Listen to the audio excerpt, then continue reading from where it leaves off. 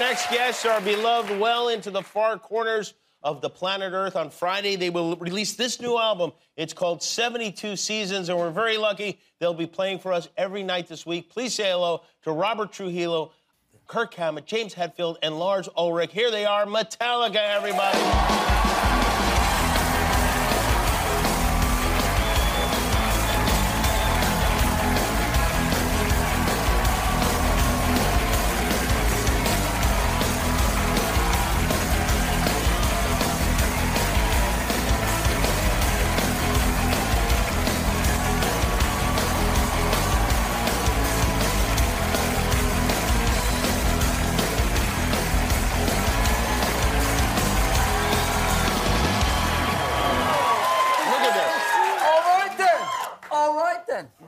This is like, you guys are the most adorable boy band of all time. Thank you for coming. For not just, I mean, you guys said, hey, we got an album coming out. We said, will you stay for a whole week? And you guys said, yeah, all right, we'll do it.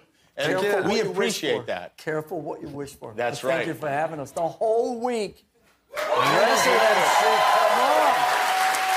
I showed up for work this morning, and there's a whole line of your fans in the alley. And by the way, they were very funny. It was a very funny group. But they were, you know, obviously very excited. I have to say, I noticed, like, half of them looked like they were in high school or were supposed to be in high school. That's the boy band in us. Is that nuts for you guys to see these fans? And they're like the same age they were when you started? Yeah. I don't think they know how old we are. So let's keep this a secret between all of us. Part of it, and I don't think, I mean, I think it's probably a small part of it, but part of it is because of the show Stranger Things, and people saw one of the kids played Master of Puppets on the show, and it became, it exploded in ways that the first time the song came out, they didn't have Spotify or streaming or any of this stuff. And this big influx of new interest in your music. Well, we wrote that song for Stranger Things in, what, 1980, 80-something. Yeah. One day we knew it was going to happen. Yeah. How does that process work? Do you guys, when they come to you and say, we'd love for this song to be a part of the show, do you vote on it? Does somebody else handle that? Was anyone against it? No one was against it, for sure. I mean, anything that's going to get us out there, especially older music, you know, it still blows my mind that people like that song, first of all. Yeah. And that, younger generation are well, embracing it. It's just a great song. Yeah. It's on its own. It's a great song, and that's it's undeniable. It's like a 9-minute heavy metal song from 1986 that, you know, is probably what predates most of these people by 25 or 30 years. Yeah, it's just insane. Who would have thought, right? Robert's son played the guitar part on this, Yes, he did. Amazing. Yeah. Well, Kirk taught him the parts.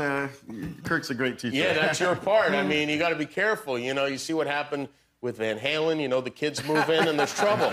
You know, I was just talking to these guys about, you know, the concept of understudies. Yeah. So. Yeah. They could be a double-edged sword. The understudy. Yeah. Are your It kids? wasn't a popular conversation. Are all your kids involved in music in some way? Yeah. Yes, Boy, isn't that very something? much. And are you all happy about that?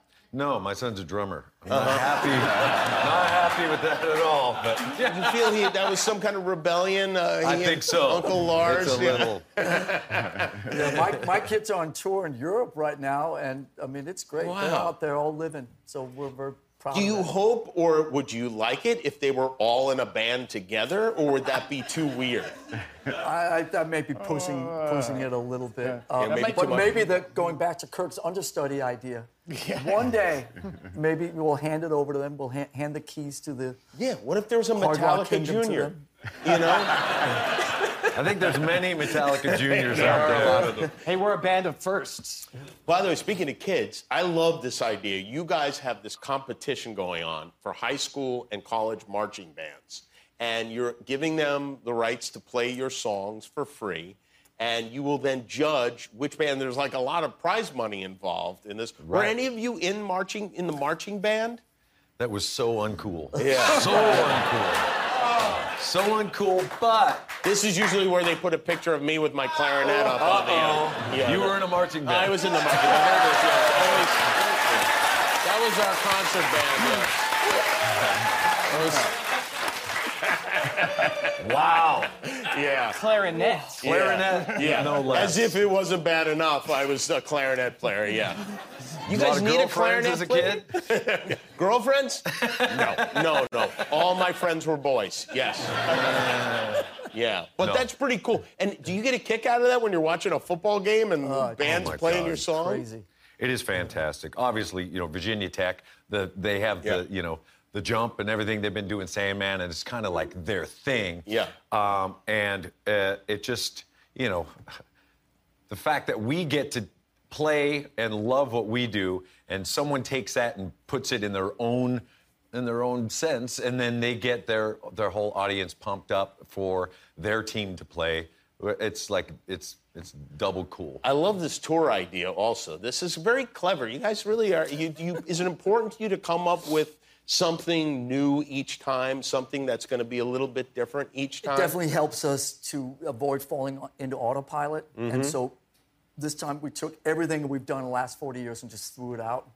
So about a couple of years ago, the idea of playing 2 nights in every city, 2 completely different shows, no repeat, the radio phrase, no repeat weekend. That's right, yeah. No repeat weekend, yet two completely different set lists.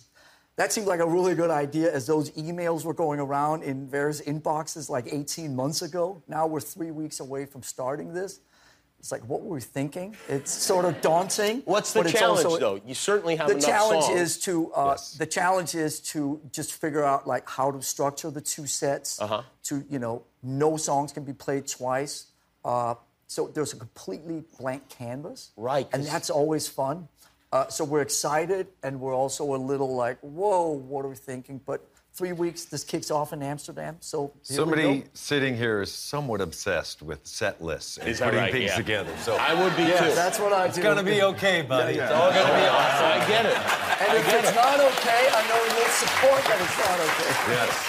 But in a way, you've given yourself kind of an out because by announcing in advance that there are going to be songs, if you come to one show, you're not going to hear maybe a song you might want to hear, or there's a possibility of it. Everybody knows they have to go to both shows, and nobody can be mad at the end.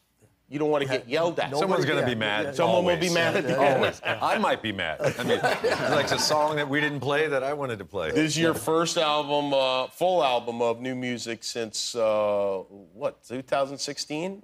Yeah, about 6 or 7 years. They're 16. This is a bad baby, whoever this baby was on the cover of this. And this is a baby that needs some counseling of some kind. And you guys are now pressing your own vinyl records, which is awesome. Is this something whose idea was this? Was it one of you guys or somebody in your team? It's somebody hiding over there somewhere. You have an actual plant in Virginia Yes. where you make these records. Yeah, we bought Furnace just outside of D.C. They've been doing our stuff for about 10 years, and ever since the vinyl resurgence sort of came back. And, What's the first vinyl record you ever bought, Lars? first one I bought in 1973. My dad took me to see Deep Purple in Copenhagen, Denmark. The next day, I went to the record store and bought their Fireball album. How about each of you? What's your first album that you bought?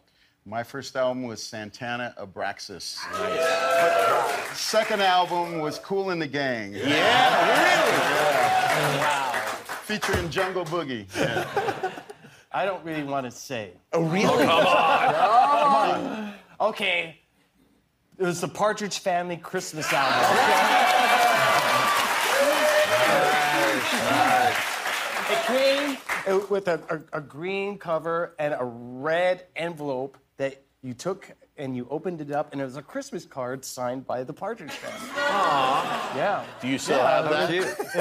I wish. Yeah. Yeah. How about you, James? I think it was Leonard Skinner.